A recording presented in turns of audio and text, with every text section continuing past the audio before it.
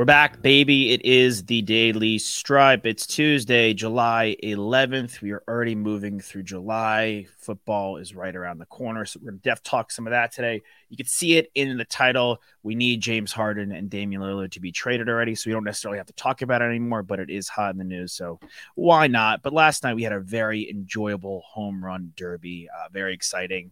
Like father, like son, Vlad winning. Arozarena was great. Julio Rodriguez, the hometown hero, put on a show at least in the first round, and we had a bunch of other players show out. Nick, you had a bet that was pretty interesting in the home run derby. Would you care to keen our listeners in on it? The over-under on home runs? Yes. Yeah, I took the over-under on home runs hitting the derby, which was 276.5, and it smashed it. How early did you smash it? Because I think in the second round. I think in the second round. Because I think I checked before the finals started, and they were sitting at like 3-something. Jesus, yeah, that's crazy. And they set a record for the most home runs in home run derby. Mm-hmm. Yeah, they did. Do you guys think just some quick gut check reactions? Like Julio last year crushed it in the first round. He did the same thing this year, then faltered as the derby went on. Do you guys think there's obviously you want to get out of the first round and move on, but do you think there's some merit to kind of saving a little bit of your energy for as the derby goes on? Yeah, without a doubt. But he was in a terrible position because he was going against Pete Alonso, who was the odds-on favorite, the 2-time champ. So he had to hit as many as possible to make it out of reach for Pete. I mean, honestly, if he hit 30-something, I'm sure Pete could have caught him. Mm-hmm. Yeah, Alonso is a multi-time champ. What was the biggest surprise? I know mine was Adolis Garcia being eliminated early. He was my pick to win. My final was Garcia versus Alonso. I mean, Adley Ruxpin was very surprising. I mean, it was awesome having his dad pitch to him, and he went off in his round and then flipped it to the right side in his bonus time and pretty much hit every single ball out. That was pretty cool. I think it was just the pace that he wasn't able to keep up with. I mean, really, the success you had in the derby, of course, you have to hit the ball well, you have to hit them out, but you're only as good as your pitching. You know, the guys who were hitting them out were the ones who had consistent pitching and quick pitching. I mean, Randy's guy was amazing. Obviously, Vlad's guy is amazing. I mean, it's his manager. So crazy. Your pitching is really what kind of does it for you. Adolis' pitching was terrible. It wasn't great. Yeah. And Pete Alonso's was probably the worst that I saw, just in regards to. Too, yeah.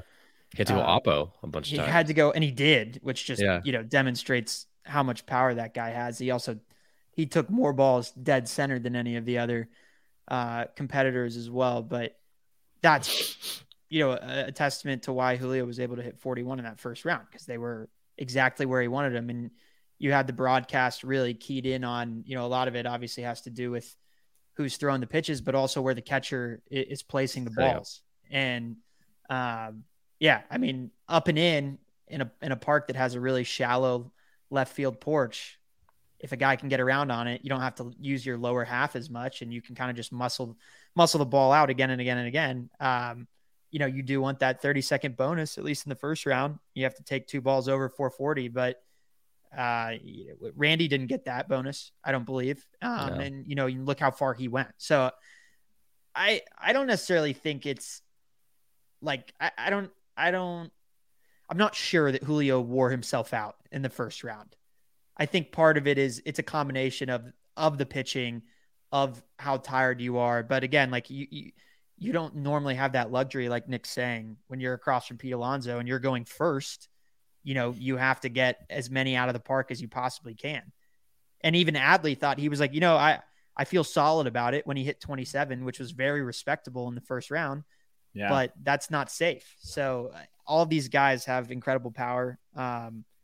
Maybe one guy less than the rest of them, although he has hit 26 home runs through the season thus far. I mean, he's going to lose too. Yeah, he even said he had no chance.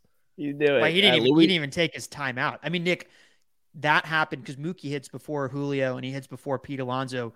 when he hit like 11 home runs, were you a little bit like, okay, Mookie, like take your 30-second break. Like we need as many home runs as possible if I'm going to hit this over? No, I wasn't too worried actually at any point. I was like, these guys are all hitting at least 20 home runs for the most part, besides Mookie. Like Adolis had 17, but everyone else was smashing it. So I wasn't really concerned. The thing that about Mookie is like he had no business being in there. It's nice that his wife said like I want him to, have said he's done everything in his career. This is one of the things that he hasn't done. Super nice, but not that exciting. You don't really deserve to be there. However, I understand that you have 20 something home runs in the regular season, but it's not because you're a power hitter. You don't have raw power. He's just got the fastest hands, and he's got a quick twitch, and he'll take you deep if you leave a fastball, right at his sweet spot. And they're even showing, I think, the StatCasts or whatever it may be before the Derby started. And I Bleav it was like where pitches are thrown or like where he hits the ball. And when he gets out in front of it, he hits all of his home runs that way. Nothing is like past like a certain amount of inches or something that he hits his home runs, opposed to every other hitter there, which just shows you that like they have raw power where they can hit the ball out no matter where it's pitched. Mookie needs it to be in the exact same spot. Yeah, well, if you go, it's a lot of good points there. I mean, first of all, there's the old saying, the faster it comes in, the faster it goes out. And Mookie's fast hands, a fastball coming in, Mookie can kind of take care of business, like you're saying, Nick. And also, he's the smallest guy there. So all these guys, their abilities to go out over the plate, like you guys were saying, Alonso, his ability to go oppo, but with balls coming on the outside, like these guys are so strong and so tough, and their ability to A, spray the ball, and B, cover a lot of ground with their length helps in this setting versus Mookie, who's a bit smaller and has to muster that power that he may not necessarily have. And, pitching Luis Robert, I felt like his pitching was great in round one and not as good in round two. But after you saw what happened in round one with him versus Adley, like both those guys combining for 55 and all you have to hit is 276, he probably felt pretty good after you saw for those first two guys. I think a lot of people are starting to see his nickname. It's one of my favorite nicknames in baseball, the Panther.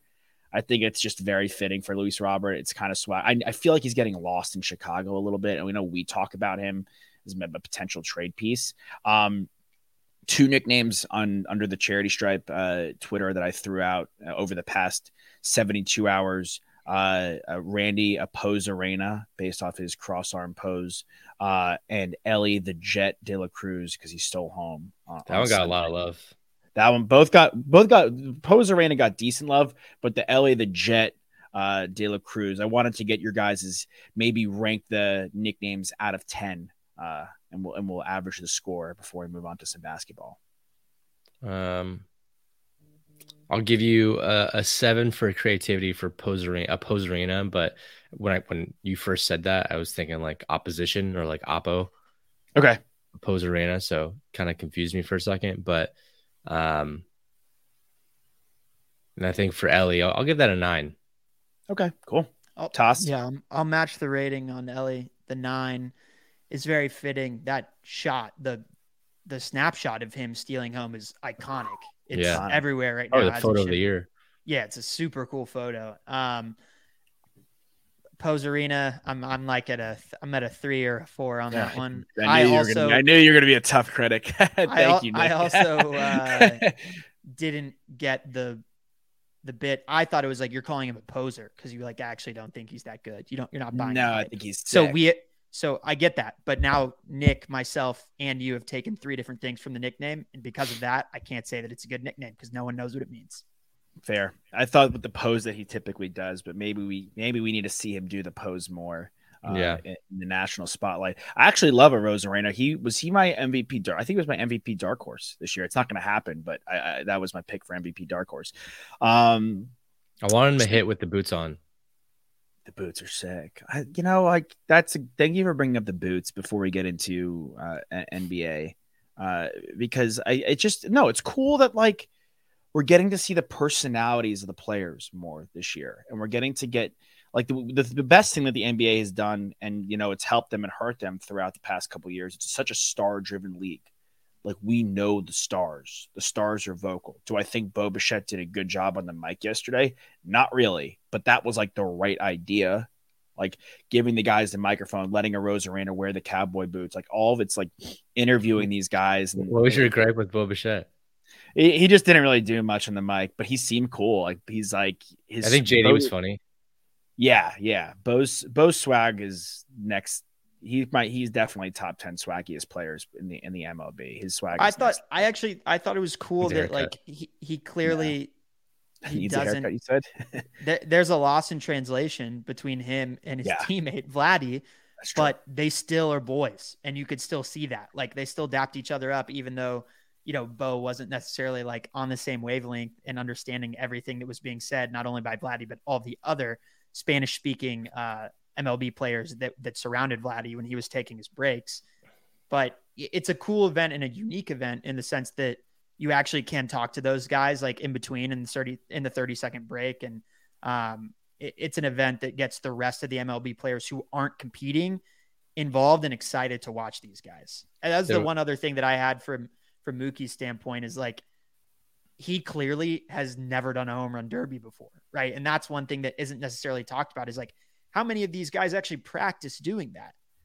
Because a lot of them take BP and they're trying to take the ball 460 feet like Sammy Sosa used to do, before he would actually start a full 9 innings. So that was one thing I found really, really interesting is like Mookie is like, if there's a ball outside, like he's going to take it oppo and he's going to try and line it, down the line so he can turn that into a 2 or 3 bagger. And that's just kind of how his mind works. So like seeing how these guys approach the game, the only way you get that is if you have those commentary, the interviews from JD. And obviously like I wanted JD to just grab the bat and take a few swings. Cause at that point we had seen enough from Mookie. That's what they were saying. They're like, if this was like WWE style, like could he tag you in? And he's like, I wish. Yeah. Hilarious. He should have just done it. He actually should have just done it. It would have been funny. The only guy that definitely practices is Alonso. Alonso wants this. He wants it too bad. Like now he wants it too every bad. day, dude. That guy, he loves this event. He loves this event. I did have on our list though. I know I've been teasing the NBA heavily in the title and coming up, but quickly, one wish for the second half of the MLB season you guys have as a whole, from just like an overarching baseball view, and then maybe one wish for your personal teams other than the obvious, just to turn around, maybe a bit more specific, unfortunately, for your pods, Nick. I mean, that's really the only thing you could say right now about a team that is like not performing to what they should be. I mean, I guess I could just say put it all together at the same time, because at the early start of the season, our pitching was stellar, right? Our bullpen was amazing. Offense couldn't get it going. Now, starting pitching has been great. Offense has been great, but the bullpen is faltering. They don't have a clean game in the last like 30 games or something. They are just blowing it left and right. So in a broader way of saying turn around, put it all together at the same time. There's not much you need to do on the roster. Maybe DFA Matt Carpenter because he's useless. They DFA'd Nelson Cruz before him, probably because he had a smaller contract and Carpenter's owed $6 million each year. But whatever, you're owing almost $1 billion to 4 guys already, so it doesn't really matter. Like, just let that money go. Give that roster spot to someone who can actually produce. Add a DH, maybe Candelario from Washington, and then go shore up the bullpen. Go get some arms. Go get Lang from Detroit. Go get Jordan Hicks from St. Louis, and then or if you're not going to do that, just let bygones be bygones. Get rid of Snell. Get rid of Hader for what they're worth right now if you're not going to make the playoffs, and then maybe even entertain a trade for Soto. See what you can get while the values are an all-time high, because every game that you spend, with him on your roster, you're losing value because it just gets quicker and quicker to his free agency expiring. Mm-hmm. Nice. That's putting it all together is a big takeaway, and I think we've seen a lot of the different Padres players excel, but all at different times. So I think that's a good point. Hicks, Lang, Candelario are really great targets. Heimer Candelario has been great for the National. Yeah. He's been good his whole career. Toss, one wish you have for your Texas Rangers? Well, for me, I think coming into the season, it was just about, beating expectations, hitting the over on our regular season wins and becoming a relatively competitive baseball club. And we've already exceeded those expectations. We had a rocky-ish finish pre-All-Star break, and the Astros have closed the gap. So my wish for them is that they beat the Astros and take the division. I think it's really important for this club. I think for them to be taken seriously, and look, they could be a wild card team and be the second best team in the AL West at the end of the season and still have a good record and get to the playoffs. But I think it would be really meaningful for them to get it done and win the AL West. So they need to stand pat there. And I mean, I think they've only got 2 games up on the Astros right now. And then outside of that, another team, that I'm looking at the beginning of the season, I think my AL pick was the Guardians. They've finally taken the AL Central, now that we're at the All-Star break. Yeah, right at 500. But if they win that division, they're in a pretty good spot. So I'd like to see them bounce back and have a really dominant second half of the season, just to make my pick come true, because up until the All-Star break, I have not felt very confident about that pick that I made. But they do have a great closer. They obviously have a guy, who's a perennial MVP candidate in the AL, and a guy that you love, Josh. Like, you're a huge Jose Ramirez fan.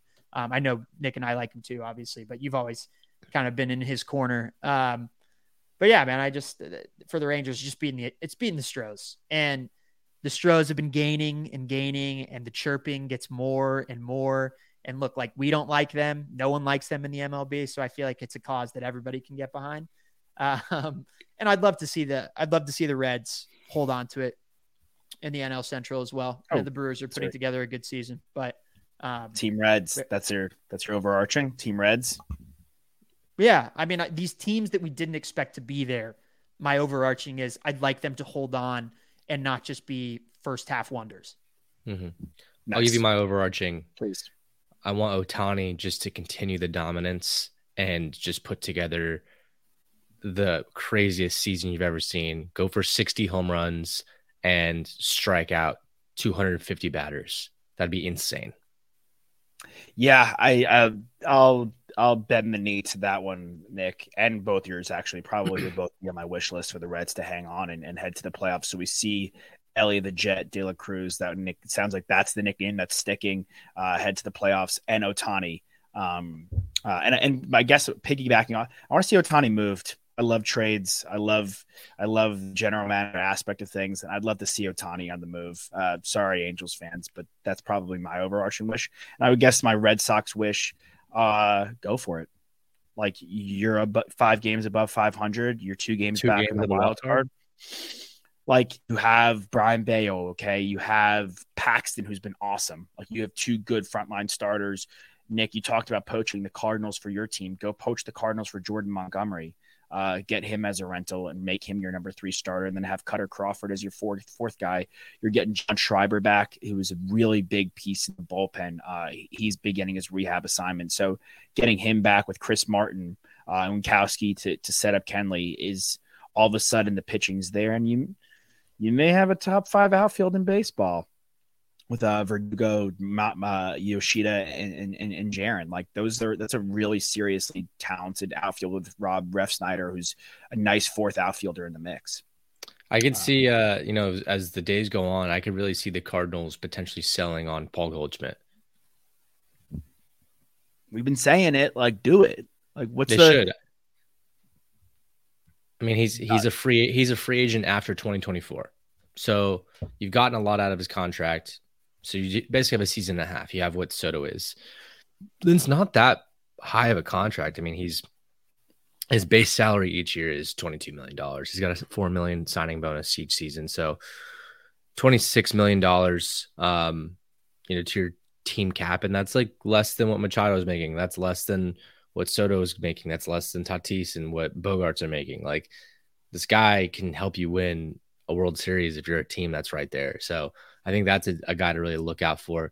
One thing I saw the other day at the All-Star break, 2 of the teams that were slotted to make the playoffs at the All-Star break, right? If you did the playoff picture as it stood at the break, 2 of the teams did not make it last year.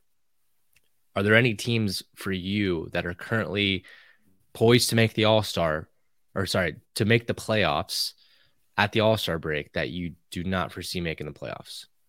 So as it stands right now, we've got the Rays, the Orioles, the Blue Jays, the Guardians, the Rangers, and the Astros. That's the AL. And the NL, we've got Atlanta, Miami, Cincinnati, LA Dodgers, Diamondbacks, and Giants. Any pretenders in there? I think that I'll throw mine out. I think the Giants will miss the playoffs.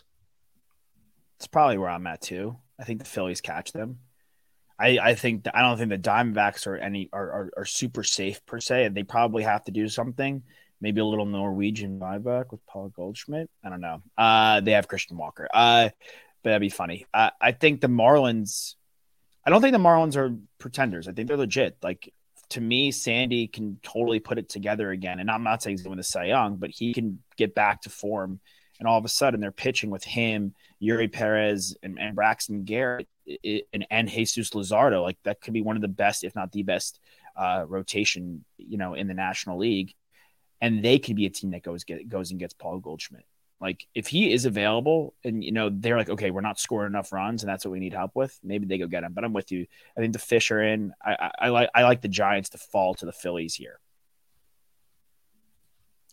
I see that happening. I mean, it's just, yeah, I wouldn't expect two teams from the NL Central, so it's likely not going to be the Brewers, who they're knocking on the door. They're actually ahead of the Phillies right now, if you're just looking at win percentage. I know obviously we trust the Phillies a lot more, given that they're the team that made the World Series from the NL side last year. I would be remiss if I just didn't mention that the AL is tricky to predict, but it's not like we would be surprised if the Yankees ended up in the playoffs. Mm-mm. The Angels have slid, and now the Mariners are in the 3 spot in the AL West, but I haven't seen enough from the Mariners to kind of put them in that same category as the Phillies to make that jump. Because I do believe at this point, like, why should we think that the Yankees, the Red Sox, and the Blue Jays are worse than the Mariners? I don't. I think they're all better teams than them, and I think they know who they are, and they have a more concrete identity. So I think the Giants is a good pick. It's too tough to call it in the AL, I would say. There's no one that's like sticking out that I'm like, oh, they're going to blow it. Yeah. Nick, you probably know this better than us because it's your division, but I hate picking against the Giants because somehow, some way they're pesky. They always put together a team and you're like, how are we here in late August, and a team we thought would be 4th in the division is right there with the division lead? They're an amazing organization. Like, there's nothing, maybe it's because the ball. It's not quite the same, but I feel a little bit about them how I feel about the Pittsburgh Steelers, where I'm like, just when you think that they're going to suck, they just always are so competitive and know exactly how to play the game and get wins. I mean, I think it's a great comp. You don't win 3 World Series in like a span of 10 years by accident.